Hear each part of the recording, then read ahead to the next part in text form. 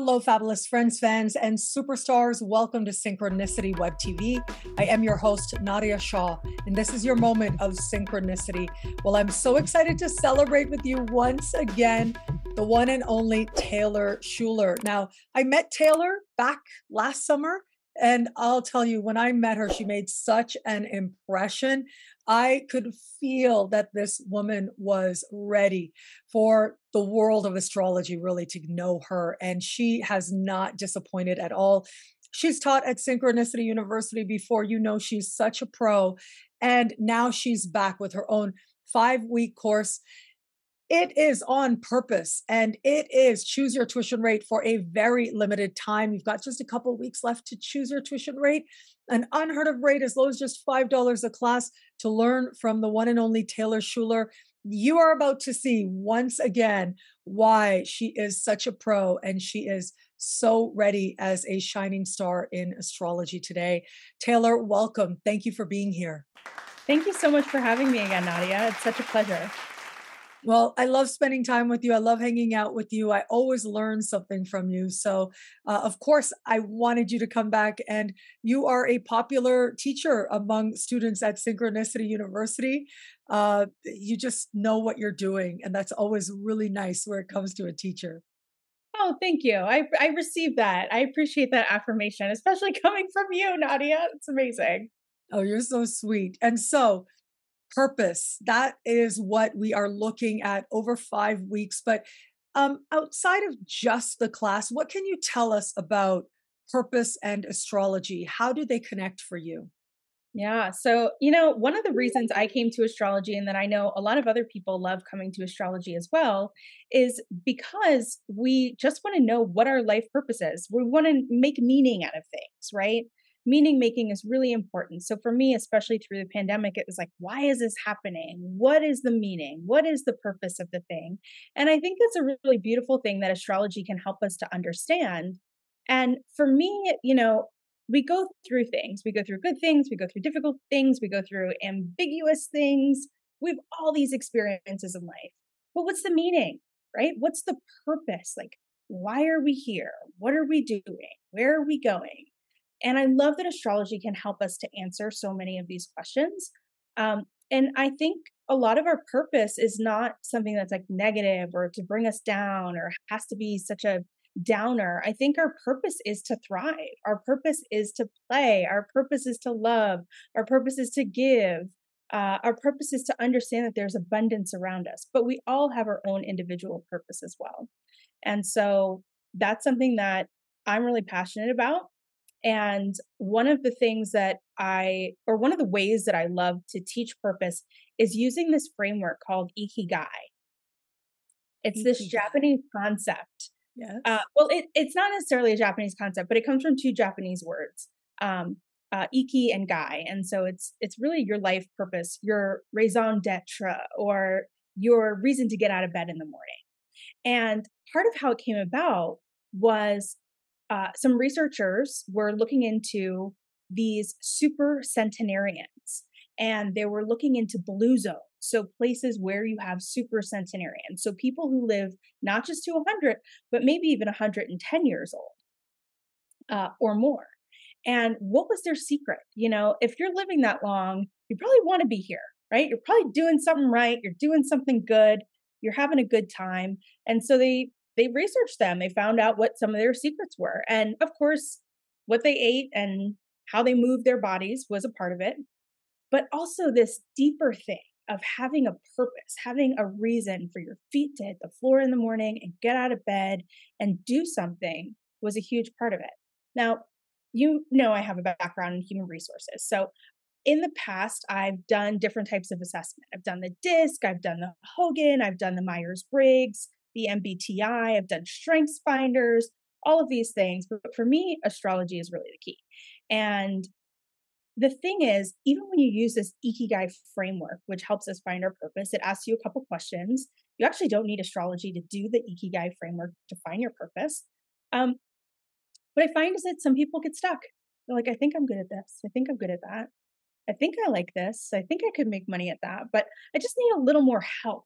And that's what our astrology charts can do. They can really pinpoint some of these things. Now, can it tell us like exactly everything? No, that's because we have free will, right? But we have these energies, we have these archetypes, we have the possibility.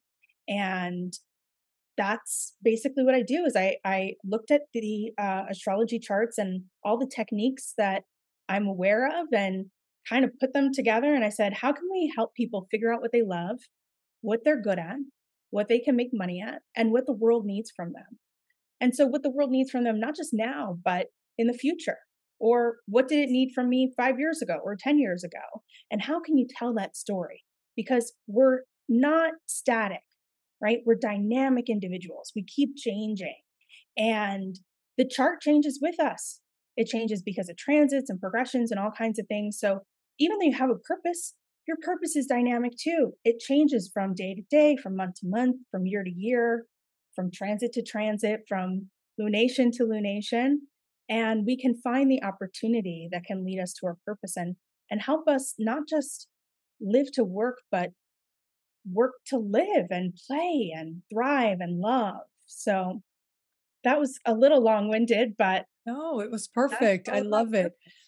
And so I know that it's a 5-week course, so you'll be looking at all these different things that you mentioned and areas that you mentioned. But I wondered, like, if right now, off the top of your head, I would love if people kind of were able to, as a result of just watching this interview, and they felt like they learned something so that they can look at their own chart and get some insights. And so as you're talking, I'm even thinking about my chart. I'm thinking, yeah, what could that be? What could that be? So can you maybe do a little bit of a mini lesson? Like, what's one thing right now that people could look at their charts and that could help them on this journey towards understanding purpose? Oh, that's such a good one. So I think the most obvious one that folks are going to think about, there's two obvious ones for me. One is what you love, and the other one is like what your overall purpose is. And when you hear purpose, I think the first thing people think about are the lunar nodes. So we will look at the lunar nodes. We will look at the 10th house and the midheaven to figure out what the purpose is, what your legacy is going to be, to really wrap up the story.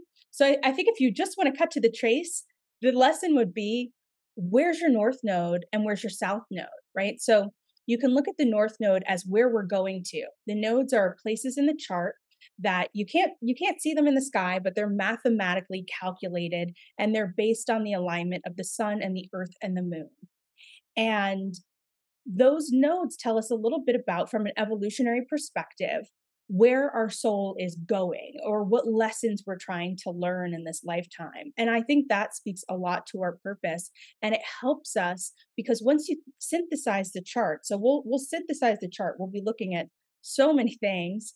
Um, Once you synthesize it, it tells the story, and it's like, to me, the nodes are the so that, right? So that you can X or Y.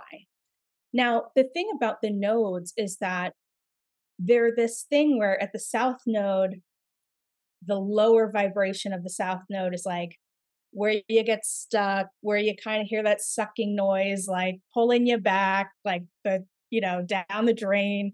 That's like the low vibration of the south node. And we all feel it at some point. And so I say that just to acknowledge that sometimes life is hard and sometimes we get stuck in places we don't want to be, but there's an invitation, right? And so we'll look at the invitation of how do you reframe the nodes so that they support you and so that it feels good. So, for example, if you have the nodes in the first and seventh house, like if you have the north node in the first house and the south node in the seventh house, south node in the seventh house might be like, I've been in a committed relationship and that relationship took all my energy. I mean, I wasn't able to get out of the house because I was always, cooking and cleaning and caring for my partner. My partner was my whole world and I loved them so much. So it felt great. But then at the same time, it was like, but who am I? And you kind of wake up one day and you go, I don't have any friends, or like, I don't have a career, or I don't have an identity, or I didn't brush my hair today because I brushed their hair instead. I didn't eat today because they ate instead. This is kind of an extreme example. And so you have to move towards the north node in the first house and move away from that seventh house of committed partnership move more towards the first house of self and personality. And that can be someone who maybe there wasn't an example when they were growing up of how to be themselves, how to show up in their own personality. And so all of the things in the chart are really, and all the transits, all of the life experiences are leading you towards reframing this so that you are using the strength of the committed relationships, using your gifts of knowing how to partner with other people and attracting partners who are loyal. But instead of giving all your energy to support them, you are actually using that relationship so it supports you in becoming the individual of yourself in the first house in the North Node area. So that's just one little thing. So how can you reframe the nodes and look at the challenges in your life or where, things aren't working for you and turn it into an opportunity, turn it into a strength so that you can understand what your purpose is. And sometimes your purpose is just to like develop an identity and there's more layers to it. It's like, what sign are these nodes in? What aspects are planets making to the nodes? And especially when planets are square the nodes, I think that can be really challenging, but there are opportunities for us to strengthen whatever the invitation is. So, I love it. yeah. Yeah, I love how you're talking about the notes. Now, you mentioned synthesis. I'm a big believer in synthesis, I'll tell you, because I know we can teach like the pieces and we can show you these different pieces, what's been called cookbook astrology, right? But there's something about being able to put it all together so that it speaks to you personally that can be very powerful in and of itself. Now, I'm going to ask you to get a little bit cookbook though, because you just were wonderful when you explained having the North Node in the first house and what that means. How do you feel about maybe just very quickly, with just a few key words, if we went through the North Node through the houses? And I understand maybe touching on the polarity of the South Node as well, just so that everybody out there, depending on their own North Node placement, maybe they could see it a little bit differently as a result of what you're teaching and sharing with us now. Would that be okay? Does that feel okay to you? Yeah, absolutely. So looking at the nodes through the houses, and we'll make it super cookbooky. So we'll just say like first house is Aries, like second house Taurus, so you can use some of that energy. And kind of going quickly through the cookbook, it's going to be super duper cookbook. There's so many nuances and so many layers and so much more depth to this to add to it. But so if you have the North Node in the first house or Aries, like I said, about becoming yourself, about being an individual, about, you know, being inspired and really leaning into your own personal freedom and power. If you have the South Node there, it's going to be more about how do you let go of that and then move more towards the North Node in Libra to be in partnership. So, how do you use your own individuality to contribute to a partnership? So, that would be the reverse of that. So, South Node in the seventh or in Libra is how do I turn the partnership into a strength that supports me to become myself? Whereas the reverse would be how do I uh, use my strengths, but not make it all about me necessarily, and know who I am as an individual to see how I partner and to contribute to a partnership better. So that would be Libra, North Node. So let's have a look at the second eighth house axis. Yeah. What do So you think that could mean? Yeah. Taurus and Scorpio, second house, eighth house. For the eighth house, I love to think about a couple things. One is, of course, this is about resources, but I also think it's about our mental health. It's about the meaning of life. And so if you have the South Node in the eighth house, how are you not getting sucked into like all of the details and all the depth of the enormity of the world and how intense things can be and giving and giving and giving too much. And it could show up as financial debt. It could just show up as like the heaviness of our own mind and the perseveration and things like that, and move more towards the simple things in life, the simple pleasures, the simple luxuries, finding meaning, value, and purpose in things, and using that to support ourselves. Um, really thinking about quality over quantity, North Node in the second, or in Taurus, so that um, so that we're living a better life, so that that's why they say Taurus like snacks and comfiness and stuff like that. And but it's like they're thinking about quality over quantity. Now, if you're reversing that, how do you use the South Node in the second house, Taurus, by knowing the quality and not getting sucked into like getting all of the designer bags and things like that? And it's like, okay, so what is the quality here? If I'm going to spend some money, for example, how am I going to make it quality and not quantity? And how am I going to use my own self confidence, second house, my own talents and skills and abilities to lean into a greater understanding of the universe, to give to others, to support other people, to know that my own value, my own self confidence is strengthened when I am contributing to other people and to helping to heal and to understanding the mysteries of the universe as well. The third and ninth house axis. Oh, I love the third and ninth house. I've just had the nodes like move through my third and ninth house, and it's just so much fun, like having those activations. So the third and the ninth house is all about communication, movement, travel, and can also be about some relationships that are not, like aunties and uncles or cousins or siblings, stuff like that, our neighbors. And so the third house or Gemini is all about communication, memory. So, what is the vehicle that we're using? Sometimes literally, right? Like it can be vehicles. It can be, am I walking around town? Like, what am I exploring? What am I learning? That's the Gemini curiosity. If you have the South Node in Gemini or in the third house, it's like the sort of negative thing can be about getting sucked into too much information, like information overload, analysis paralysis.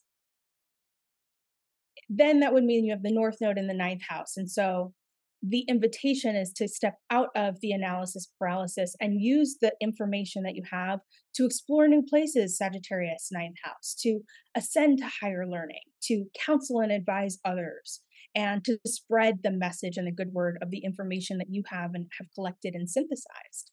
Now, if you have the South Node in Sagittarius in the ninth house, you might love exploring and traveling all around the world, but you might miss the fact that you can take all of that knowledge and wisdom from that's cross cultural or from universities and then bring it back down, right? Are you working with children? Are you really conscious of how you can take the global and make it local? Are you really attending to those relationships that you have that are important to you? Your siblings, your neighbors, and what is that like? And also, memory is so core. So, how are you honoring memory, institutional memory, personal memory, or using the strength of your own memory to help others with information and counsel and guidance and wisdom? The fourth and 10th axis. This is another really interesting one that I find, especially if you have first, seventh, fourth, and 10th, it's just like the squares are always triggered, you know? So you might find that your home and family, fourth house or Cancer, your roots, your ancestry, even real estate become, if the South Node is there in the fourth house, become something that is just kind of always there. Like, you've moved on, you're an adult, you've got your own life, but somehow your parents are like, hey, can you come home? We need you to take care of dad now. Or there's a lot of real estate and the family has a family business that you're attending to. And so all of your energy is going in there. You feel like it's kind of hard to like emerge and go towards that 10th house. Now, if you have the South Node in the 10th house, you might feel like it's constantly other people or like some legacy or being out in public. And it can also be another parent, right? Because the fourth and the 10th can be the mother and the father, or, I like to describe the parental relationship of the fourth and 10th house as the parent who is mostly at home versus the parent who is mostly out in the world. Because we can have two mothers, we can have two fathers, we can have, just parents and not have to assign gender there. And so that parental relationship, where's the responsibility? Where's the work? What are you known for? Are you known for that care, compassion, nurturing, becoming a parent? And what are you parenting? You might have children, you might not, but what is that thing that you are fostering, that you're growing, that you're nurturing? And is it something that's being released to the public, or is it something that you're sort of giving back to the earth because it's something you've inherited, maybe from your ancestors or your family? Very powerful. Now, next up is my placements, the fifth and 11th axis. Oh, the 5th and the 11th. I feel like I have so many clients who have this 5th and 11th house axis, and it's so interesting because the 5th and the 11th house are like really magical places. And I think it's because Venus has her joy in the 5th house. And so this was like that other thing where I was like, well, there's two things we could talk about. We could talk about like what you love doing, or we could talk about like purpose and the nodes. And the 5th house is like where you're creative, right? Leo, where you shine, where you're playful, where you have, where you literally create things. You can create children. You can create like a child, right? Like, what's your baby, right? Is your work your baby? Is your creative project your baby? Are you artistic in some way? Um, and then the 11th house is where we have our hopes and our dreams and how we make the world a better place. And also the people out there in the world who support us and support the work that we want to create, support our legacy.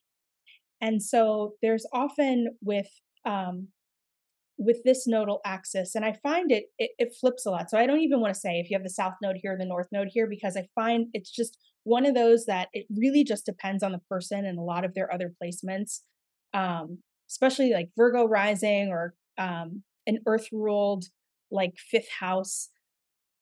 I find a lot of nodal reversals here. So I'm not going to go into like what the south node would do versus the north node, but it really is a dynamic tension between um, having children, caring for children, not being able to have children sometimes, which can be really painful, and then using that journey to make the world a better place and to contribute something so that 7 generations of children in the future, based on your dreams, based on your hopes, based on what you wanted to see in the world, will be a better place, right? 7 generations into the future. So it's actually almost like this grandmother energy or like grandparent energy of being able to do something even greater than your greatest hopes and dreams that you'd ever imagine based on your own skills and abilities. And finally, the 6th and 12th axis. Yeah, they're also interesting, aren't they? It's like, oh man. So the sixth house or Virgo, and I was just talking about Virgo risings. It's like you've got the subject matter expertise. You've got this thing that you can do really well. And it's because you've had to work really hard at it, sixth house. Sometimes it can be the thing that you're working really hard at is your own physical well being. Can see that a lot with the sixth house. At some point, something happens and you're like, hold the presses, stop right there. The only thing that matters is my health right now, or something like that. And you learn a lot. You learn a lot about yourself. You learn a lot about your spirit. When you're having to slow down and stop what you were doing, you get time to think. You get time to be with yourself. And when you get time to think like that, that's so quiet, 12th house, there's this profound spiritual healing that happens. There's this retreat, there's this isolation, there's this behind the scenes work that's going on in your mind, in your body, in your soul. And so it really is, am I, how can I be here now? Is almost like the 6th and 12th house axis. Be here now. It's very like Ram Dass. Um, am I so busy at work all the time, 6th house, that I'm burnt out and now I have to just chill and not do that anymore? And then when that happens, do I go 12th house on a retreat? How do I take care of my own spiritual well-being? And then how am I, um, how am I healing and how am I giving back and contributing to the world? And I think that these people can be profoundly spiritual. Uh, and, and that spirituality, it's almost like, it's also the humble axis. People on this axis are so humble and they become servant leaders to the world because that Virgo Pisces axis. You see a lot of people with 12th house placements becoming our leaders in the world, becoming really famous because they have done this work. They have this subject matter expertise and they're able to connect it to the spiritual plane to help heal us collectively and lean into collective compassion. You all see why I told you Taylor is ready. Taylor is on it. I was telling you that was not planned at all. I just threw that out there and on the spot, she was able to go through all the houses. Remember, you guys, you do synthesize the information, of course. You have to take sign placements and house placements, put it together, and other aspects, just like Taylor was saying. But it's so nice to be able to have these foundational understandings and to grow forward from there. Taylor really knows what she's talking about. And so, again, Taylor is coming back to Synchronicity University, this time with a 5-part course looking at astrology and exploring your purpose over 5 weeks, as low as just $5 a class for just a couple more weeks. I hope that you'll join us. Well, you can go to synchronicityuniversity.com and learn a lot more. Sign up there as well. Taylor, I adore you. I love watching you shine. I just think when I met you last year, you made such an impression, and my instincts have been right on about you. You are so ready. You have so much to give. I love watching you give. Thank you. And obviously the feeling is mutual. I have chills. I'm like, is Nadia saying this to me right now? Like this is oh, you're Oh, such a gift yes. and blessing. Thank you, Nadia. Thank you. Thank you so much, Taylor. And thank you, everybody out there, for watching. Until we connect again, take care. Bye.